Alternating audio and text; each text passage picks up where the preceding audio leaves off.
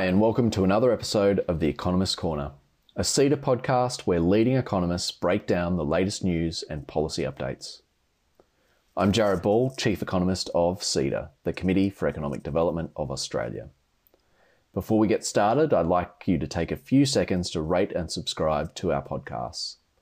This means you get new episodes in your phone as soon as they go live, and rating our show helps others find it too, so thanks for doing that. Now into the show. Well, COVID-19 is a uniquely global challenge. International cooperation has been crucial, but the nature of the crisis has enforced isolation and in some cases stoked nationalism. International supply chains are more important than ever, but they've also become a threat to our public health in many cases. With me to discuss COVID-19 in a global context are two London-based guests from Austrade, the Australian Government's International Trade and Investment Agency. And they are speaking to me on the first day of a new 4-week lockdown for the United Kingdom. Peter Horne is Austrade's Senior Trade and Investment Commissioner and Head of UK, Europe, Russia and Israel. And Namali Mackay is Austrade's Senior Trade and Investment Advisor.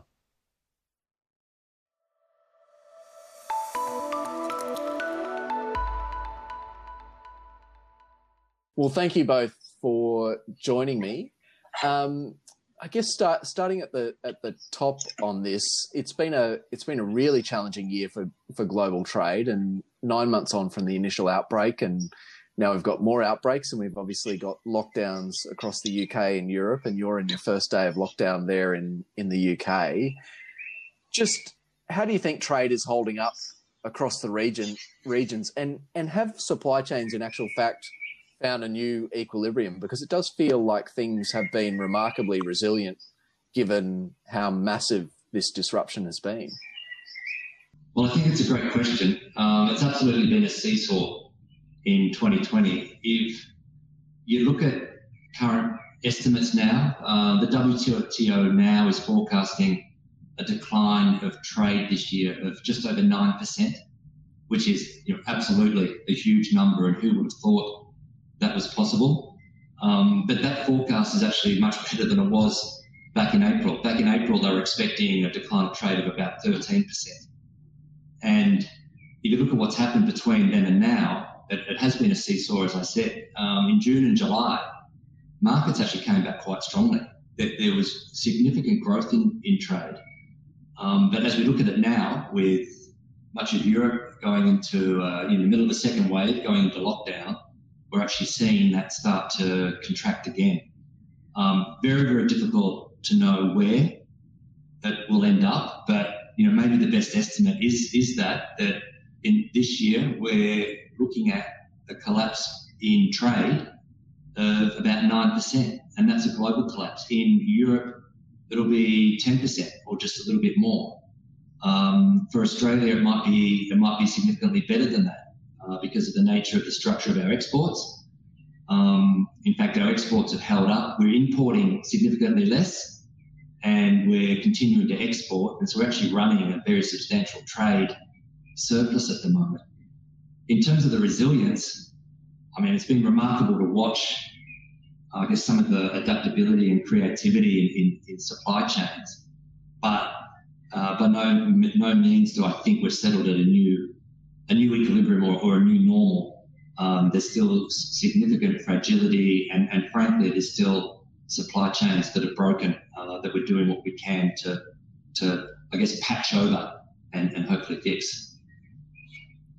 Well, and as you say, going into further lockdowns obviously creates considerable uncertainty as well, and so there is probably no new equilibrium, as much as we would all like one. I guess turning to one of the potential silver linings or positives, an area that we would all expect to see some acceleration in trade and investment would be around technology. And normally you look at opportunities for Australian tech companies entering the UK and Ireland, and you look at AI, cybersecurity, big data, all of these things which seem to be very emergent.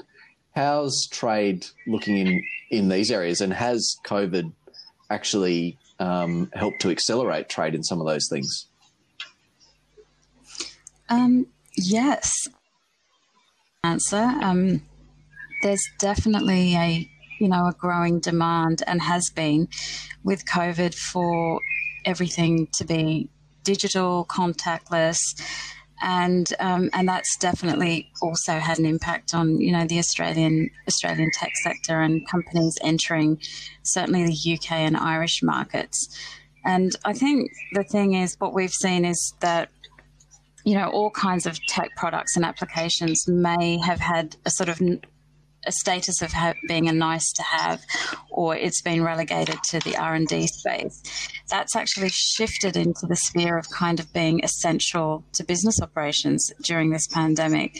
So the demand, in demand and investment has definitely been very buoyant. And, some of the examples, certainly in the UK, just taking, for example, virtual reality products and their applications.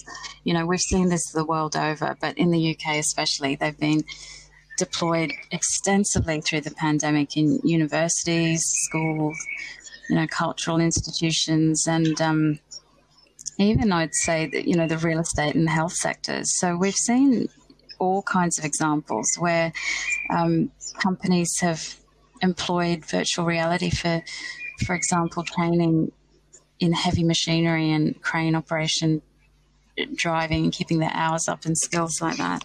So, and there's a lot of expertise in that in Australia that's, come into the country. And I think also, looking at the services sector, these are two areas where Australia and the UK both have very strong outputs and contributions to make.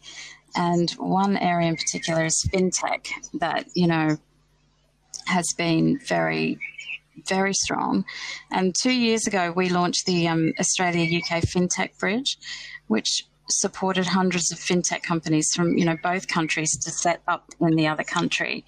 And that certainly hasn't slowed down during the pandemic. And I saw a recent report, actually, that said that something like 88% of Australian fintechs are looking at expanding globally in the next 12 months, despite the pandemic. And their priority markets are very much in Europe. So I think the short answer is that has not slowed. The pandemic hasn't slowed in that sector. And you have this incredible position where it's not just big issues in technology that you're looking at. You obviously have a lot of experience on the Brexit issue, and the transition period at the moment is scheduled to end on January next year. Can you tell us what's happening in terms of the transition process and how COVID-19 has affected that? And I guess where Australia is currently positioned to engage post-Brexit.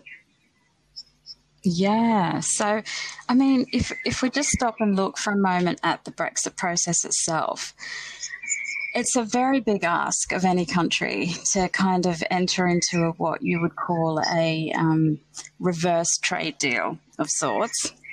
And, it's with 27 other countries. It's not just one country. So it's a huge ask for the UK and Brexit.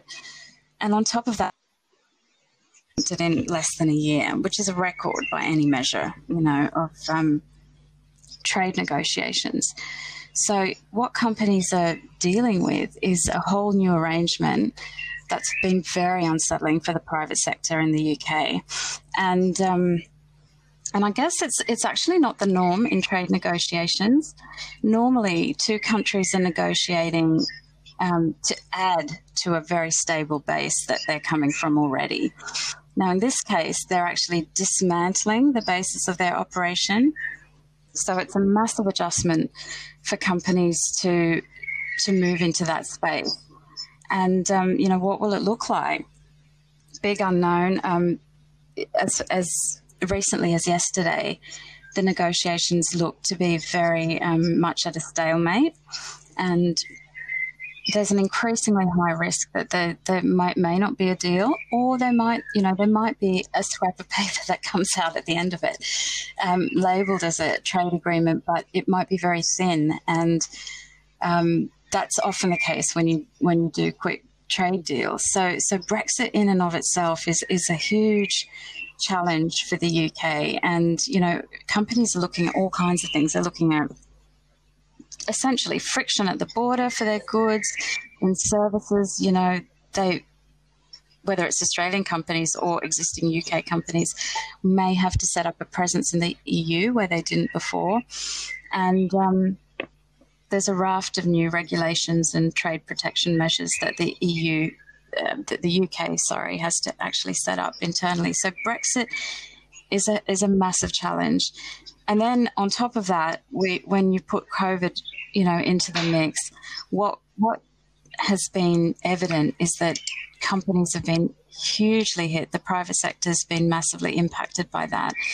And right now where we're standing, COVID is their number one issue that they're dealing with. And, they've been Brexit proofing for a number of years, but now COVID has well and truly taken over in terms of cash flow on operations, manufacturing capabilities have been really squeezed, and there's various demand and supply issues within the supply chain, as well as the lockdown. As you mentioned, Jarrod, we're in day one today in the UK of the second lockdown, and that's really ramped up the pressure on labour and the ability for companies to employ and deploy labour the way they were before. So the timing just couldn't be worse for the UK. Brexit and COVID, the peaks are hitting exactly at the same time. And you asked the question, where does that leave Australia?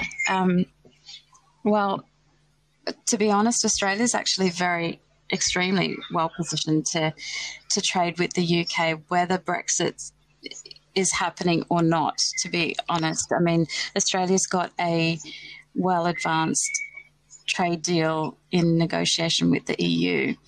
And now there's a FTA process that was launched in earlier this year with the UK. So Australia's, very well placed to take on a trade relationship. It already has an excellent a political and cultural relationship with the UK, and by going down this FTA route, it's really placing the trade relationship on par with the rest of, the special relationships. So the real focus now is to achieve a high quality FTA, and there's a lot of excellent outcomes that are being, really pursued through that. So I think Australia's in a great position. And I mentioned tech before. We've got a great digital chapter, leading one, by world standards, that is being proposed. And Australia has a great resource of tech talent to draw on. So I think there's a lot you could gain from that, from Australia's point of view. And I guess just taking one of the issues that sits within those trade deals, and a question for you, Peter. Climate change has emerged as an issue on trade deals, whether it's with the UK, Europe post Brexit. How much of a hurdle do you think this will be for us? To be frank with you, Jarrod, I see it more as an opportunity for greater collaboration rather than a hurdle. But the premise is absolutely right. The EU, throughout the negotiations, the past 2 years or so, has been absolutely focused on the environment, sustainable economic development, and climate change. And we've discussed that, directly. And to be fair, it's actually not an issue. Australia is committed to the Paris Accord. We've restated that commitment in other free trade agreements. We're absolutely happy to do that again.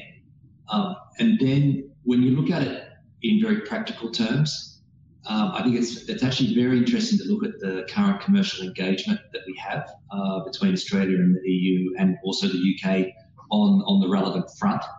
And there's a couple of things, I guess, that are just worth noting, that at that commercial level, there's huge collaboration now on projects that are about minimising carbon emissions, minimise the impact of climate change. And there are great partnerships between Australia and the EU and the UK.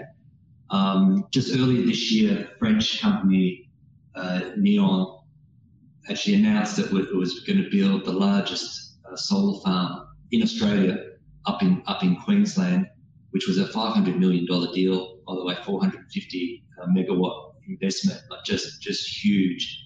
And then you look at the collaboration we have with the EU through Germany, France, and other nations on hydrogen, battery technology. The practical commercial engagement is really significant. And so I think at a fundamental level, the understanding is strong at the political level, the engagement's strong, and to reaffirm commitment through the apparatus of a free trade agreement is absolutely something that we're happy to work with our partners with. The UK in particular see themselves as playing a global role, champion action on climate change, and I guess they think that their ability to champion issues like this they see as a positive opportunity that comes with being an independent trading nation. And absolutely, I can understand why they pick up issues like that and want to champion it and play that role on the global stage. And frankly, I think we welcome that. It's an ironic question in a way today, given that I think it was yesterday that the US formally left the Paris Agreement. And so depending on how the election result plays out in the US, either they'll stay outside of the Paris Agreement or Biden, if he's successful becoming president, has said, well, within 3 months, we'll be back in the Paris Agreement. So there's interesting global issues on that front in terms of climate change. Yeah, absolutely right, Peter. And but I think encouraging, as you say, to think of it as an opportunity rather than a hurdle. I guess the other kind of big issue in trade, particularly for Australia this year, has been questions around our overall dependence on China. And I guess I think about that in two respects. One, in terms of our reliance on the Chinese market, but then secondly, some critique of Australia's kind of rather narrow economic output, and that we should be, broadening the sectors that we rely on and increasing our economic complexity. What's your perspective on that? Both, firstly in terms of the markets that we play in, and how do we kind of broaden out our trading relationships? But secondly, how do we also, at the same time, broaden out our industry base that we trade in as well? Yeah, it's a fantastic question, and it is incredibly important. I think essentially it goes to the core purpose of Austrade, and Austrade is all about opening up new export markets for Australian business. That's one of the core reasons that Austrade exists. The other is to attract productive foreign direct investment. So it's something that's always been a priority, but is it more important now? Well, the answer is probably yes.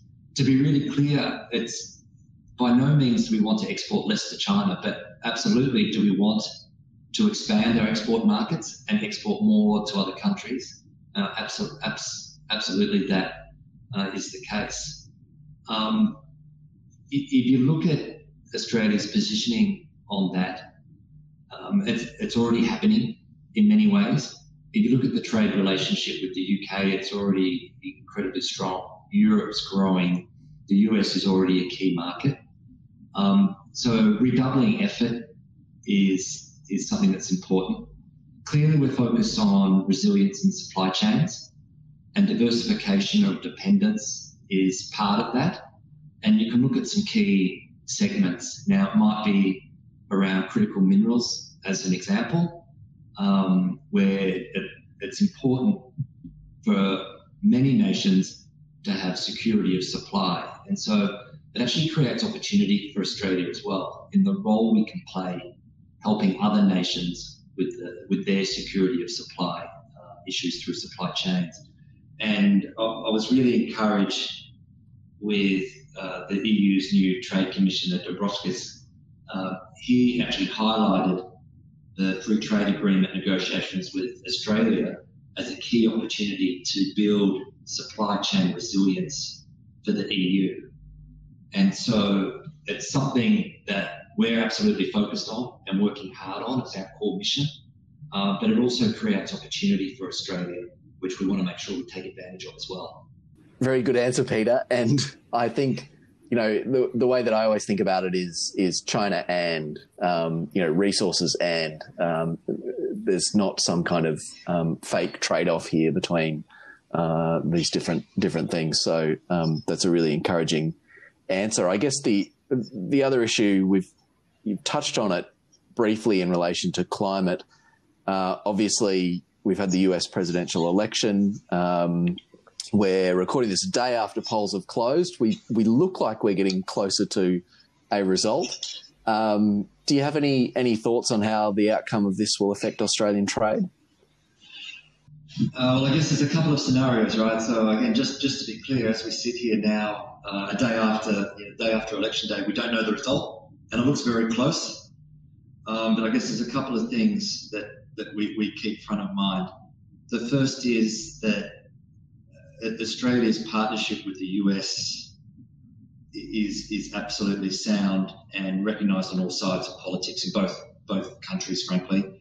Australia is an ally of substance for the US, and you know, that means that we've got channels of communication and we can speak accordingly. So irrespective of the outcome, you know, that relationship remains intact. If you look at it in terms of economic impact, I mean, the US is Australia's largest source of foreign direct investment and a major trading partner. So what might be different under President Biden versus a President Trump? One difference might be to look at the US's approach to international institutions, and whether that's the WTO, whether it's the rules-based international order that we've come to know since the Second World War around trade. Now, President Trump has been sceptical of those institutions. He has encouraged bilateral relations, and I think it's fair to say that Australia, as a middle-sized power, an open trading economy, that we absolutely see the value in those international institutions. So President Biden has flagged that he'll change the approach to those institutions, and that could be a significant difference between what could happen in the next 4 years. And so that's something we'll be watching really closely. If you look what's happened in the world in recent years, with weakening of those global institutions, there has been growth in bilateral arrangements. And this is something that to some extent predated Trump, but that Australia has been very active on that front, as an example. So Australia has been very active in creating free trade agreements generally, to the point where now 70% of our trade is covered by free trade agreements. And to some extent, that helps us work alongside WTO arrangements. Another area of difference might be around engagement in the Indo-Pacific area. And this is something that Australia absolutely is championing. And we've been really pleased the number of European nations expanding their presence in the Indo-Pacific, France and Germany specifically. And it would be interesting to see and watch the role that the US would plan to play in our region. But to come back to the core of it, the fundamental relationship between Australia and the US is strong. It's bipartisan in both nations, and would expect that very strong engagement to continue. In addition to what Peter said, it would be very interesting to see after this election what actually happens in terms of the level of protectionism, trade protectionism that's going on in the world. I think it's fair to say the US has been fairly protectionist, and there've been a lot of trade wars and tariffs being used as, political instruments across the board, and with China, the relationship with China. So I think there's that has the potential to change or not is the question. And then, Australia obviously as a middle player will be impacted by that in some way, as are lots of countries like the UK. So it'll be very interesting to see how trade protectionism changes post-US election. Well, Namali, you've given me the perfect segue to my final question, which I'm going to ask both of you, but I'll start with you. And I do generally try to end my podcast on a positive note, but no pressure on your answer to this question. We've obviously seen through COVID-19 has sort of reinforced some of those populist kind of nationalist sentiments and led some to criticise Australia's dependence on global trade altogether and call for more economic self-reliance. What's your, as someone who negotiates free trade agreements, works through global trade and investment, how do you respond to that?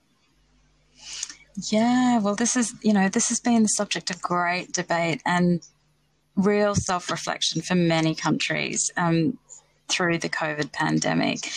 And it's led to a real sort of politicisation of the topic, and countries have been looking at, are we too dependent on one particular country or a group of countries?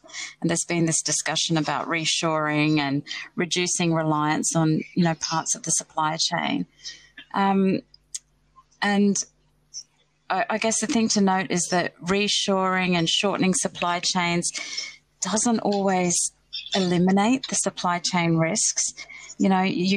By bringing everything back to a domestic focus, you could also increase your exposure to domestic risks and domestic shocks and increase costs that way. So I really think, to stick with your positivity, it's really more about having a balanced approach to find ways to encourage some kind of national self-sufficiency without cutting off global markets and really without throwing our comparative advantages out the window. There's got to be a middle path, and I think this is a process of realigning to find that path.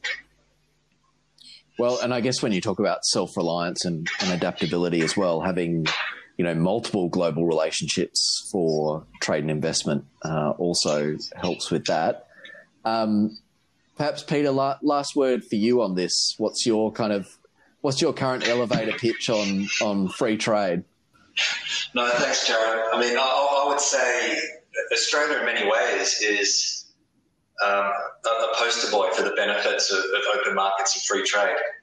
If you look at Australia's economic success over the past 25 years, which is unparalleled in the developed world, if you look at the Australian economy now, where 1 in 5 jobs comes from trade, 1 in 10 jobs comes from foreign investment. And again, like I was just looking today at the trade numbers in September. For the month of September, Australia's trade surplus was $5.6 billion. Australia is a huge beneficiary of open markets, the ability to trade. Now, conversation and focus on supply chains, security of supply is eminently sensible,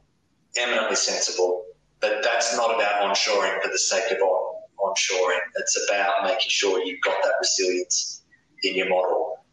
Globalization should lead to greater diversification, which is a benefit. It shouldn't lead to greater concentration.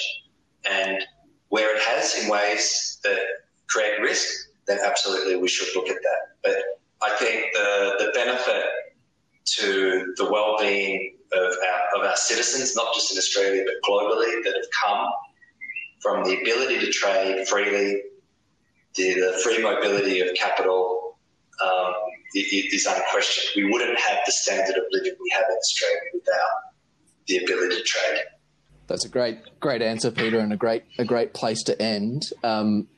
Peter and Namali, thank you so much for all the work that you do in promoting trade and investment for Australia in the region. And I certainly, having come off the back of a long second lockdown here in Melbourne, I really do wish you all the best there in London, and I hope that your lockdown goes quickly and the virus is contained there. Thanks, Jarrod. It's a pleasure to stay well.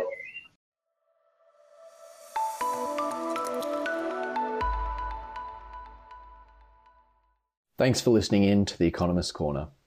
Be sure to subscribe to this podcast on your preferred platform. For more COVID-19 coverage, such as our blogs, reports and live streams, jump on the CEDA website, ceda.com.au. And finally, keep up to date with everything CEDA is doing in real time by following CEDA on social media.